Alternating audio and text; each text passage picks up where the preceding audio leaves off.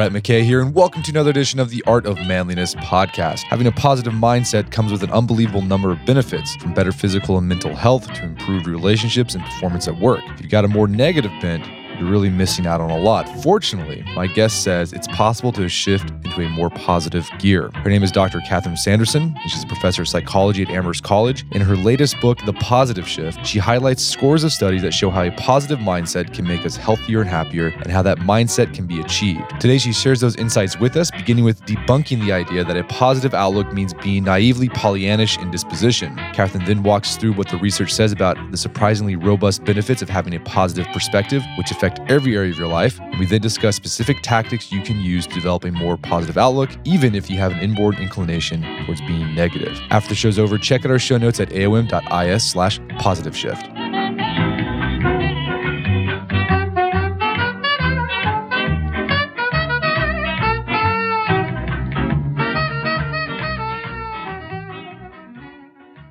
Catherine Sanderson, welcome to the show. Thanks so much for the invitation to be here. So you are a professor of psychology, and you've written this book, The Positive Shift, Mastering Mindset to Improve Happiness, Health, and Longevity. So what got you researching and writing about the benefits of positivity or positive outlook on life? So I teach a variety of classes. I do research on health psychology issues. I do research on relationship satisfaction. And within about the last 10 years within the field of psychology, there's been a growing movement to looking at how those things actually interrelate. That in fact, the quality of our relationships has a major impact on our health.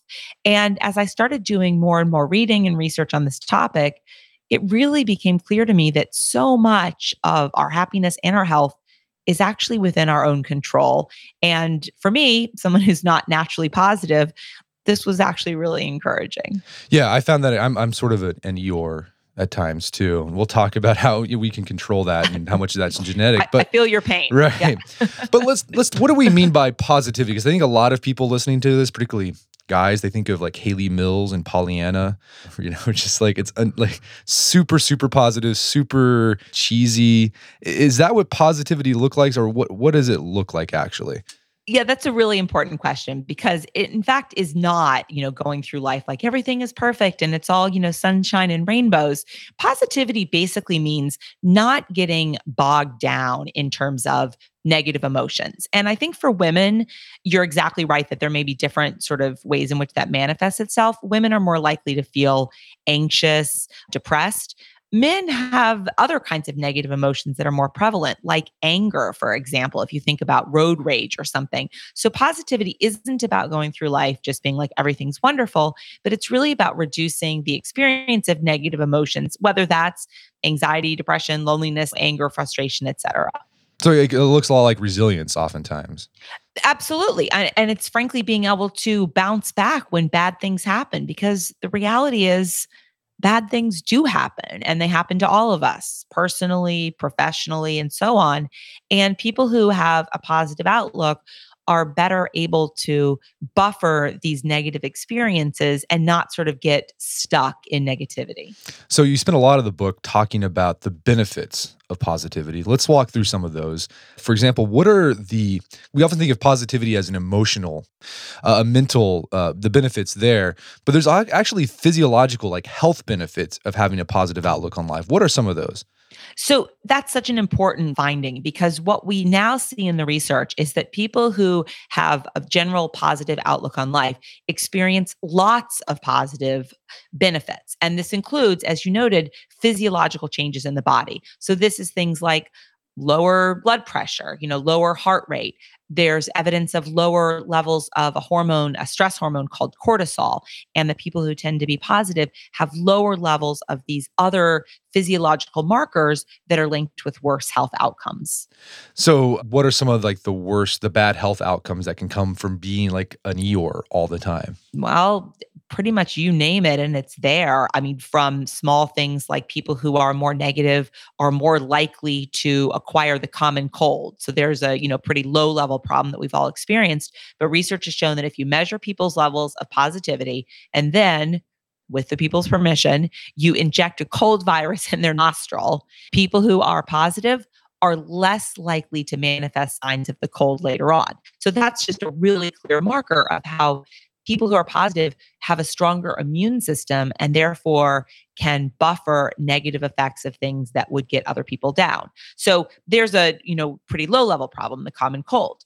Research has also shown that people with a positive outlook are less likely to experience more serious problems, heart attack, stroke, angina, cardiovascular problems. There's also evidence that people with a more positive outlook actually live longer. So really across the whole range of different levels of health outcomes, there are tremendous benefits of positivity. Yeah, I mean, it can even affect things like obesity or blood glucose because cortisol all plays an influence on whether you retain fat or whether your blood glucose is elevated, and that can lead to type 2 diabetes. Absolutely. And that's one of the ways in which the research has been so clear over the last, 5 to 10 years that we're now understanding the interconnection between our thoughts and physiological markers in the body that of course are linked to these negative health outcomes. Well, so you mentioned aging. People who have a positive outlook on life tend to live longer than people who are negative, but also having a positive outlook on life can make aging more enjoyable and filled with vitality because people typically think of getting old as like, oh,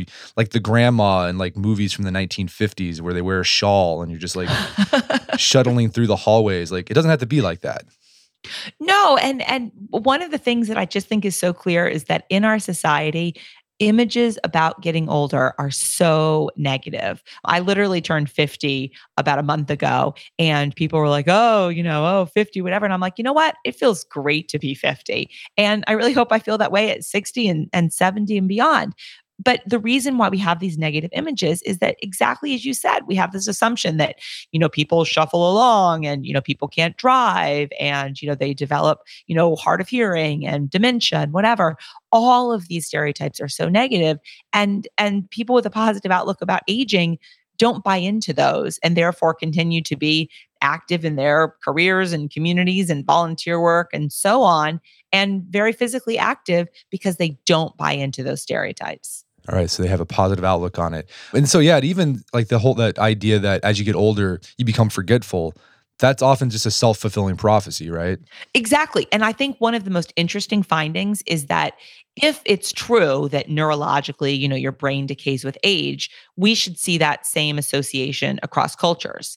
And the reality is you don't. So in cultures in which there are positive views about aging, with age comes wisdom and experience and, older people have so much to give. You don't see those negative associations with aging and decay in memory. And that really suggests it's not just a biological process. It's very much self-fulfilling prophecy. And you see that those are cultures typically in the East, correct? Yeah, it's many Asian cultures.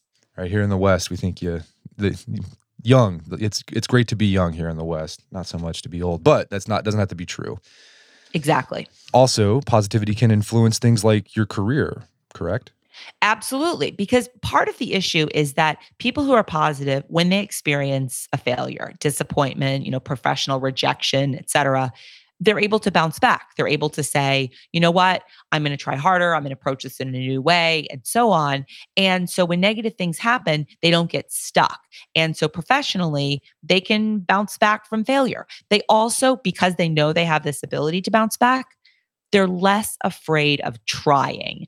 That many people go through life being afraid of failure and rejection, personally and professionally. And that leads them to not take risks. And of course, the reality is taking some risk can really pay off in terms of career advancement, in terms of development of romantic relationships. Well, we'll talk about relationships here in a bit, but like staying on the career thing, also your coworkers will enjoy being around you more if you have a positive outlook, right? I mean, that helps a lot with your career. Absolutely. And many careers, of course, involve directly working not only with coworkers, but you report to people, you have clients, people report to you. So we have whole big networks of people within our professional lives. And so people who are positive generally get along better with other people. People want to be around them more. And of course, we know that happiness is contagious. So hiring happy workers really pays off. And that's one of the reasons why many of the Silicon Valley companies have gone out of the way to make the workplace fun because they understand the link between happiness and professional success. How does our outlook on life, whether it's positive or negative, influence relationship? What do the studies say there? People who are positive tend to have happier relationships in terms of friendships, in terms of family relationships, in terms of marriages, long-term relationships and so on. And it's very clear that there is an association between marriage longevity. So if you look at the benefits of marriage for health, there are indeed benefits of marriage on longevity and health outcomes overall. But the key is it's not just being married, it's having a happy marriage. And people who are full of positivity tend to relate to people better. They tend to work through conflicts instead of just bearing them or denying them or letting them build up. And so when problems or issues arise in their relationships, they're able to work through them, solve them, and maintain strong and healthy relationships. So there's one study you talked about in the book that I thought was really interesting, was that people in relationships where they feel ambivalent about it, where like they both feel positive and negative, or actually like they're like worse off than people who are in like a completely negative relationship. Like what's going on there?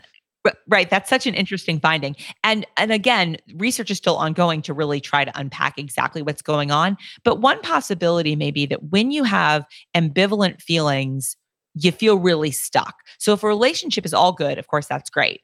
If a relationship is all bad, you may actually be aware this relationship is going to end. I'm not going to invest time and energy into it. Maybe I'm even kind of looking to get out of it or exploring other options. If you're ambivalent, it may mean that you feel really stuck because you can recognize the bad, but you can also recognize the good. And that means that you just really get mired in a situation and can't really decide whether to pull yourself out. And that again has negative effects. I can see that happening in jobs too. Absolutely. And what's interesting is that clarity is very decisive for people, right? Because if you know this job is horrible or this job is great, that reduces the amount of time that you have to do what we call mentalizing, meaning thinking about it. Should I stay or should I go? And that sort of ambivalence, in fact, is very exhausting psychologically. We've been talking about a positive outlook, and we'll talk about what we can do to create more of a positive outlook on our life while mitigating the negative. But how much of our outlook on life, whether it's positive or negative, is due to genetics, like just our inborn temperament? So there's good news or bad news, depending on who you are, but about 50% of our happiness is due to our genes. And it's not that there's one, happiness gene. There's a lot of different genes that play a role, but about 50% of our happiness is in fact determined by our genes. And that means that some people really do have a head start. But also, I think there's a role that plays into that is like your environment. Like, I guess there's like the whole idea of epigenetics, right? If you encounter certain stressors, it might turn on those unhappiness genes. But if you didn't encounter them, they might not have been turned on. Absolutely. And so that means that genes play some role, but they're not definitive. And that means that no matter where you start on this, genetic lottery, your environment clearly plays a role. And that's why people can undergo the same sort of difficult circumstance, childhood trauma or, growing up in poverty or, times of war, et cetera. And some people seem to be able to bounce back from that. And some people really can't. Okay, so if 50% is determined by genetics, it means we have some control, right? You might have this sort of baseline, but you have some control. What is 50%? 50% is in your control. Right. Then 50%. That's a lot. That is a lot. So what can we do to start expecting good things to happen? Like if you're typically like an Eeyore, what can you do to start having a mind shift to occur? Mindset shift. Sure. So really important question. Two sets of things. So one is actually being aware that your thoughts matter. And so for people who naturally are somewhat negative, and I fall into this category, and it sounds like you fall into this category, for people who are naturally negative, they're often not aware of it. They're just like, well, that's just the world. And they're not aware that that's actually not the world. That's their thoughts about the world. So one, being aware that your thoughts matter and trying to then catch yourself if something negative or bad happens so that you can reframe it. So the first step is really changing your thoughts, but That means you have to be aware when you're having these thoughts and you have to practice reframing them. So something that used to be seen as, sort of this horrible disaster, you're able to put a more positive outlook on instead. And so that's one set of things, changing your thoughts. And I can give an example of that. Would that be helpful? Maybe that'd be helpful. Yeah, that'd be very helpful. Yeah. So here's an example that right now, many high school seniors are waiting to hear news, from colleges, and many students will get rejected from, their top choice or whatever. And they can think of that as a calamity. Oh my gosh, I didn't get into my top choice school and I'm never going to be happy or employed or, whatever. And that's an example, of course, of a total overreaction. And people could say, hey, you know what? I didn't get into my first choice school. This other school is great. I'm going to make a lot of friends. I'm going to have a great college experience. And so when you get better at sort of saying this horrible thing happened and putting a positive spin on it, over time that gets more natural. I gave a talk a few years ago on happiness, and during the Q&A, a woman raised her hand and she said, whenever I'm stuck in traffic, I just take a minute, I take some deep breaths, and I look out the window and I admire the setting sun. And it was like this super positive, view of basically being in a traffic jam. And I said, well, thanks for that question. And, you really didn't need to come to the talk, because she, of course, was already doing all the right things. But we can all get better at taking a negative experience and trying to reframe a negative experience in some more positive way. And I imagine this is something that if you have a tendency to be an Eeyore, that you'll have to work on the rest of your life. There'll never be a moment where like you're just a Tigger, right? Naturally. You probably have to work on it forever. I think that's true. Although I will also say, I think it gets easier. So I look at the example of, let's say that, you are not a runner and you've decided, you want to run a 10K or something. The first day that you lace on your shoes and go outside, it might be hard to run a mile. You might feel out of breath, or your knees might hurt, or your ankles, or whatever. But over time, your body adapts to it and you get better at it. So again, as I said, I'm naturally pretty negative, but I've really been working on it in part, through writing this book. So I had a disaster in December, a month ago. My computer hard drive crashed and I lost everything. I mean, including a book manuscript that I was on deadline for. And, it crashed. I went in, they were like, we can do nothing. Your computer's under warranty. We can get you a new computer, but you've lost everything. And, I came home and my husband was like, you seem to be handling this very well. And I'm like, you know what? It's not cancer. It's not. And he was like, I can't believe it. Cause he felt worse about it than I did. So, it was a bummer. And I'm, slowly kind of, recreating what I had been working on. But there's an example in that there are times in which if that had happened to me, 2-3 days, I would not have gotten out of bed and I would have been, I'm never going to write a book again. And I have no ideas. And every idea I ever had that was good was on that computer and, so on. So there's an example. So yeah, for some people, it comes easier, but for all of us, we actually can get better at doing it with practice, in part because we become aware, oh yeah, this is what I tend to do and I should stop. I had the computer crash on me thing happen to me in law school, and I had a paper, like most of it done, and I lost it, and I had to rewrite it basically. But it turned out better, I think, the second go around than the first go around. So now, and did you know that at the time? No, because that's the key. No, I didn't know that at the time. I was like, yeah, okay, right. So positivity, it's all about reframing situations. Let's talk about specific situations where we can reframe to take a more positive look. So one example you talk about that I thought was really interesting is stress, because we always think of stress as this negative that we're supposed to de-stress and not be stressed. But you argue in the book that research shows that we can actually reframe stress so it can be beneficial. Absolutely. And I think that's one of the most important research findings, because we do have this overwhelming perspective in our society. Stress is negative, stress is bad, stress is debilitating. But the reality is stress can also be viewed as exciting, invigorating, exhilarating. And people, in fact, can do their best work under stress. So we can think about professional athletes, for example, who, always do their very best when the game is on the line, when it's a must-win situation, Game 7 World Series or whatever. And so the reality is that we can take examples of stress and we can frame them as this horrible, awful thing, or we can be like, this is invigorating and an opportunity and a challenge. And I feel, active and alert and alive. And that's a way of reframing a potentially negative experience. And the research shows that people who reframe stress in a positive way, like they don't have the downsides that we typically think of that are associated with stress. No, they in fact have benefits in terms of lower levels of anxiety and depression. They also have better work performance. So if you take workers at, a big Fortune 500 company and you give them this information about, hey, let's reframe stress, they actually are more productive in their jobs. So it has benefits personally and also professionally. Yeah, I think it's interesting because I think people understand that stress, like in a physical way, leads to growth. Like when you work out, like you lift weights, like you're stressing the muscle, and it's going to grow from that stress. But we don't apply that same mentality to like our mental work that we do.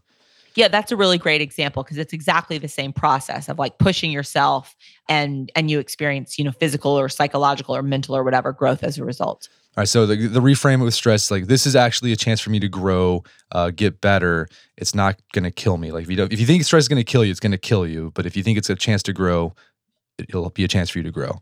Yeah. And so I think one set of things is reframing situations like that. So this is a, big deadline that I'm working on, paper in law school or, big project that I owe a client or whatever. I think the other thing is just kind of recognize what is and is not stress. So there's a wonderful example, and this is not my book, but it's another fabulous book called Why Zebras Don't Get Ulcers. And I describe this in my book, but the reality is zebras only react physiologically, heart beating fast, et cetera, when they're being chased by a lion, like when they're actually about to die. And of course, humans are like, oh my gosh, I'm in so much stress. And it's like, nothing. I have a job interview. I have a blind date. I have a lot of, emails in my inbox. I'm, stuck in a traffic jam or whatever. None of those are actually life or death. So it's also kind of saying, is this stress or is this not really life or death stress? And not taking things or overreacting to sort of the small stresses of daily life that we all experience. We're going to take a quick break for a word from our sponsors. Create your own custom engagement ring from a variety of ethically sourced diamonds, gemstones, metal types, and settings, all at BrilliantEarth.com. Brilliant Earth offers custom engagement rings, wedding rings, vintage rings, as well as earrings, bracelets, and necklaces with exclusive, unique designs you can't find anywhere else. Their master jewelers bring to life designs from award-winning designers with exceptionally quality and craftsmanship. Brilliant Earth is the global leader in ethically sourced fine jewelry. They go above and beyond the current industry standards to offer beyond conflict-free diamonds, along with fine jewelry crafted from recycled precious metals. Brilliant Earth also donates 5% of profits to help build a brighter future in communities impacted by the jewelry industry. To ensure a stress-free purchase experience, Brilliant Earth offers free shipping and returns on all U.S. orders, as well as flexible payment options. And just in time for Valentine's Day, if you purchase an engagement ring, if you're thinking about popping the question, if you purchase an engagement ring from Brilliant Earth, you'll also receive a complimentary pair of their gorgeous diamond stud earrings. So you get two things for the price of one. To see the terms of the special offer, to shop all of Brilliant Earth selections, just go to brilliantearth.com/manliness. That's brilliantearth.com/manliness. And now back to the show. So we talked about by having a positive outlook, we can actually make old age filled with vitality, or twilight years. So how can we reframe old age so that we get that benefit? So we can think about all of the benefits. So for many people, being in old age means that you have more free time. So people who are no longer, in the peak of their careers may have more time to devote to hobbies, volunteer work, time with family or whatever. People who are older also have very high quality relationships that research has shown that in our younger years, we're very focused on having lots of people in our lives. So very big social networks. What you see older people doing is eliminating the riffraff, like really focusing on high quality relationships. And they have fewer of them, but they're with people who they really care about and who care about them. And that leads to a number of distinct benefits. So there are lots of benefits to being older in terms of quality of life. Right. And I think one thing too is the research shows that fluid intelligence does go down as you get older. Basically, you can't think as quick on your feet, but like that wisdom, like sort of slower thinking, that experience, like you have more of that. So that has a lot of benefits too. Yes. And I think one of the key examples there is that if you think about memory, older people don't have to memorize facts about, World War II or whatever, because they actually lived through World War II. Whereas younger people are like, oh yeah, what were all those facts? And so the reality is that having lived longer means that you have all of these experiences and they're very accessible. And that's exactly why you see this increase in crystallized intelligence as people grow older. So let's say you're doing all these things to reframe negative experiences in a more positive light, right? So you're more resilient, bounce back. But what do you do if you find yourself sucked, down this vortex of negativity because something bad happens and you start doing the catastrophizing, like you were mentioning earlier, like, oh, I didn't get into this school, it means I'm going to not get a good job, I'm going to be broke and live with my parents. Like, how do you manage that and get yourself out of it? So I got to be honest, it's not easy initially. So for those of us who are naturally Eeyores, it's not easy initially. So the first step is you got to recognize what you're doing. So I didn't get into the school, I didn't get this job I wanted, I lost this client, whatever. Is this life or death? Is it life or death? And so I think being aware, okay, this is how I'm feeling it, but am I overreacting? So I think step one is really gaining this sort of self-awareness, because you have to catch yourself doing it. Because for people who naturally do it, they're not aware they're doing it. It's just how you think. And so being aware that you're having a negative thought and you maybe don't have to have a negative thought is thing number one. Thing number two is you then have to say, okay, could I reframe this in some way? Maybe I didn't like this job so much to begin with, or, maybe this is an opportunity for me to develop skills in, a different area of my career or whatever. So trying to reframe it in a more positive way after you have that self-awareness is really important. And besides the reframing thing, so that I guess it's very similar to like what cognitive behavioral therapy does, right? It helps you you question your assumptions you have with your thinking. There's other things you can do too, like if you find yourself in a negativity vortex, like things like go take a walk or go outside can sort of interrupt that those negative thought patterns. Yeah. So as I said before, there's sort of two sets of things you can do. One are thoughts. Two, behaviors. And the key with behaviors is that some of the research suggests actually changing your behavior can change your thoughts. And that is exactly, again, the principle of cognitive behavioral therapy. And so, yeah, going for a walk, standing up, distracting yourself can be useful. Spending time in nature. So going for a walk is good. Going for a walk outside is especially good.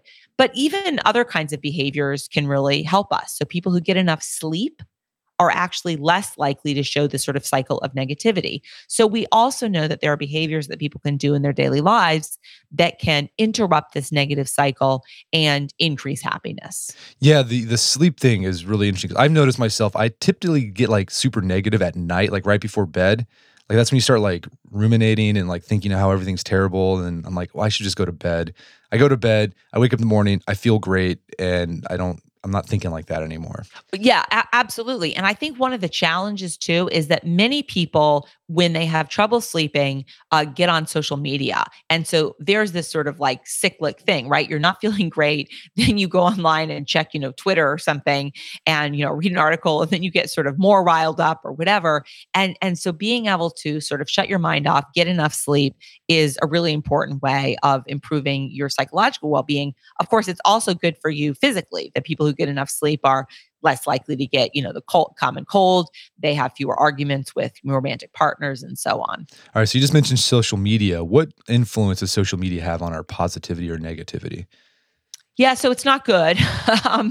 And one of the challenges is that lots of research has shown that when people are on social media, they overwhelmingly feel worse about their own lives. And that's because most people on social media present only the good. So, here are my career successes. Here's my fabulous family vacation, my kid's valedictorian, whatever. And the problem is that when you go on social media and you see all of these illustrations of other people having these really perfect lives, you can feel worse in comparison. So for most people, social media kind of brings us down. Besides the social comparison that happens on social media, any other aspects of it that can cause us to have a more negative outlook on life? Well, so one of the most interesting findings is that even the mere presence of a cell phone seems to disrupt people's ability to focus on their here and now relationship. So the other sort of challenge, if you look at cell phone use in particular, is that it can take away time that we would otherwise be spending exercising, talking with a friend, doing something, social, going to a party, whatever. And so it interrupts our ability to really focus on our current relationship partners.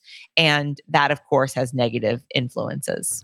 Yeah, I've seen studies too that says that social media, if you use it to facilitate like in-person meetups or facilitate those relationships you have with people in real life, like family members or close friends, it can be a boon. Where it can like go to negative territories when you just like reading about the lives of people you have no clue who they are really. That's where things start going down. Yes. And I think the other key is that there are times, and social media, of course, gets a bad rap overall, but there are also times in which social media can have benefits. And there's one example that I think, really speaks to that. And that is when people are sharing what we call their authentic selves on social media. So as I described before, lots of research shows people tend to present, only the good. But there are times in which people are on social media and they're saying, my kid won't sleep through the night, or, I'm feeling really, lonely and it's Valentine's Day or whatever. And there are times in which if you are on social media and you are being authentic, you are expressing what's actually going on in your own life, it can actually be very supportive. The example that I turn to with this is my mother died about 14 years ago. And for years, I avoided social media on Mother's Day because it was just really brutal, seeing all these moms and daughters together. And, it was just awful. And then I decided to do something new. And that is that on Mother's Day, I post a picture of, me and my mom. And I'll write, I'm really missing my mom today. And then I will tag all of the other people I know who I'm friends with, who have also lost their moms, which of course, every year is more and more people. And so many people have said to me that it felt so comforting that here's a day that's hard for them. And I'm acknowledging that it's hard for me also, because one of the things is that feeling sad and alone is worse than feeling sad and like connected to other people. And social media can provide that opportunity for people to develop connections and therefore feel less alone. I think another way social media can make us more negative is that, okay, people tend to have a negativity bias. So the stuff that spreads on social media is often like negative, like just like unpleasant stuff. And so if you constantly see that over and over and over again in your feed, you get the idea, well, everything's terrible when everything's not terrible. Yes. And we actually probably are evolutionarily like hardwired in the brain to respond more quickly to negative events, because the reality is if, at an evolutionary level, if there's a threat, there's a snake, there's a poisonous spider, there's a lion or whatever, you needed to be able to adapt very quickly and respond to those negative threats in a way that like, oh, there's a pretty rainbow or a flower. Evolutionarily, you didn't need to recognize those so quickly to survive. So there's some evidence, in fact, that our brains are hardwired to pay attention to negative stuff more than positive. So again, you have to override that by thinking, like questioning, like, okay, is it really as bad as my brain says it is? Probably not. Yes, exactly. So you mentioned comparison on social media, but comparison can also happen offline. I think you quoted Theodore Roosevelt, who said that comparison is the thief of joy. How can we manage that tendency for us to want to compare ourselves to others? And when we usually do that, it ends up making us feel terrible. So what can we do about that?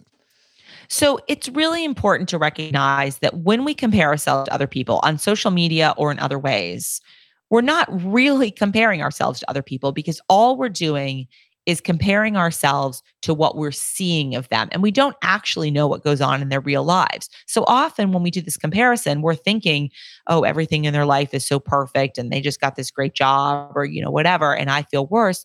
But we're not actually recognizing all that they're going through.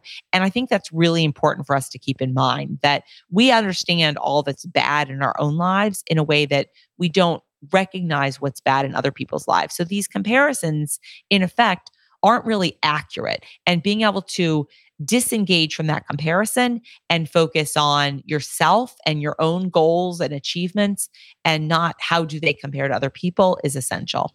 Yeah, I think that's important because when we compare, it's typically relative, right? Like you might be doing great, like in your career, you're making a good salary, an absolute salary, but then you compare it to like the people in your neighborhood And because they're making a little bit more than you, like, well, maybe I'm not doing as great, even though you are doing fantastic. Right. There's something that I think is really illustrates that finding, and it's an economics principle, which is called the wealthy neighborhood paradox.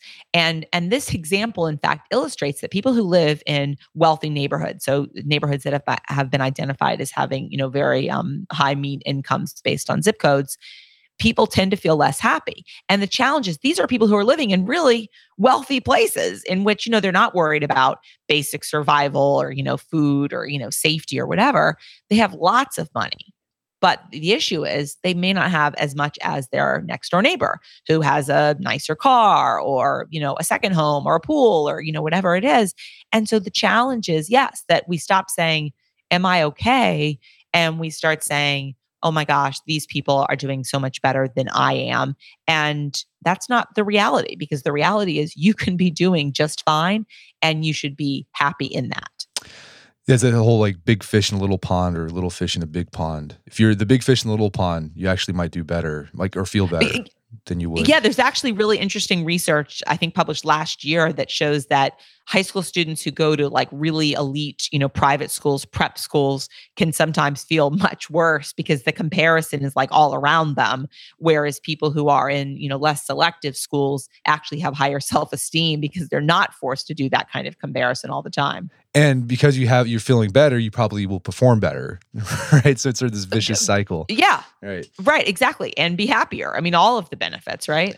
So another interesting thing, the research you found, is that the way we spend our money can influence whether we have a negative or positive outlook on life. What's some of the research there?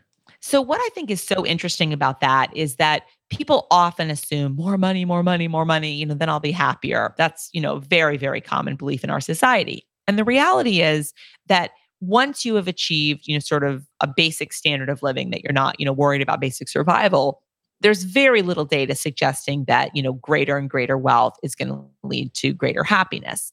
And what matters far more than how much money you have is actually how you spend that money.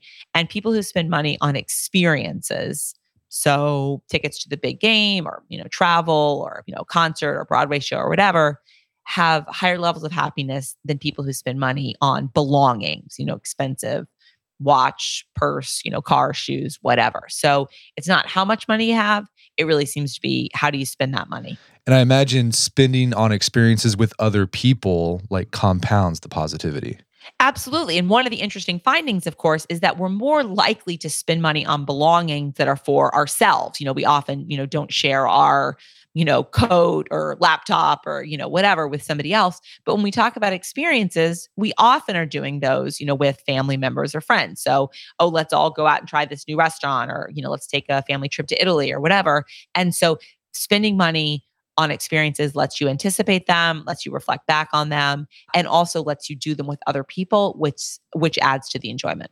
And some other interesting research that you highlight, and I've seen other places too, is that people who just thinking about money can like put you in a negative mindset. Just like thinking about cash, like a Scrooge McDuck is going to turn you into a Scrooge McDuck. Yeah, absolutely. And in fact, even like very subtle primes about money increase people's focus on acquiring possessions and materialism, all of which is associated with lower levels of happiness. And the sad thing is that I think millennials and like Gen Z, like they're like, this research shows they're very materialistic. Like they'd rather have lots of money and stuff than, like, I think the study they said like make a difference in the world or something like that. And that could be leading to a lot of young people feeling anxious and depressed. And there's probably other factors there, but that could be a factor too.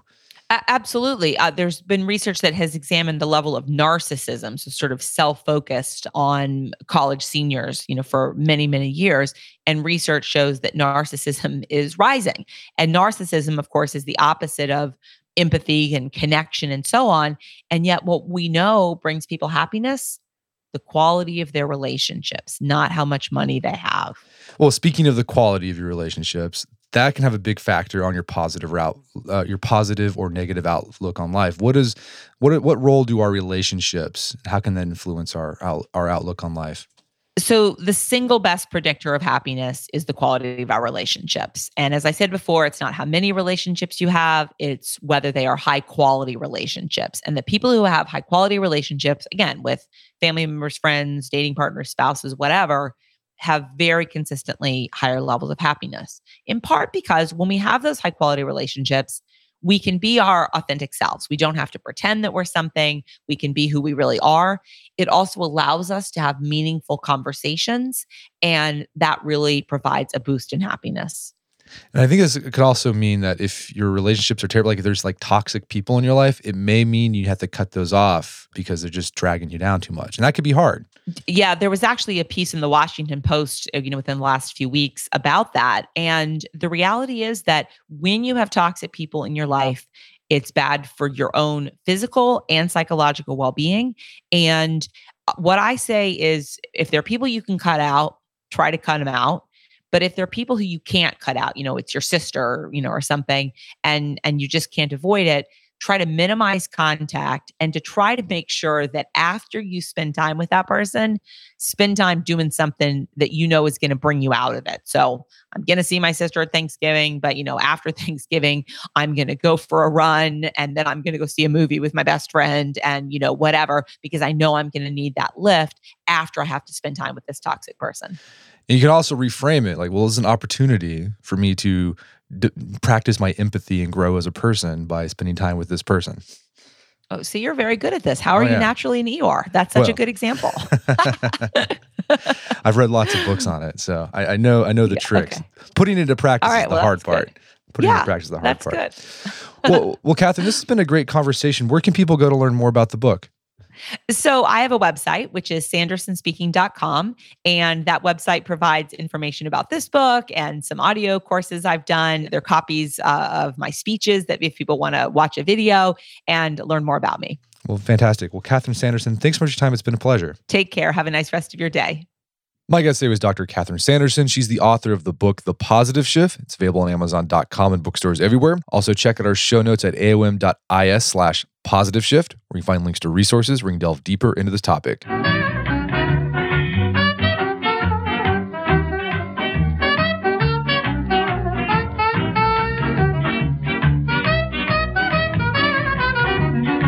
Well, that wraps up another edition of the AOM podcast. Check out our website, artofmanliness.com, where you can find thousands of well-researched, thorough articles on personal finance, personal development, how to be a better family man, health and fitness, you name it, we've got it. And if you haven't done so already, I'd appreciate if you take 1 minute to give us a review on iTunes or Stitcher. It helps out a lot. And if you've done that already, thank you. Please consider sharing the show with a friend or family member who you think would get something out of it. As always, thank you for your continued support. And until next time, this is Brett McKay encouraging you to not only listen to the AOM podcast, but put what you've learned into action.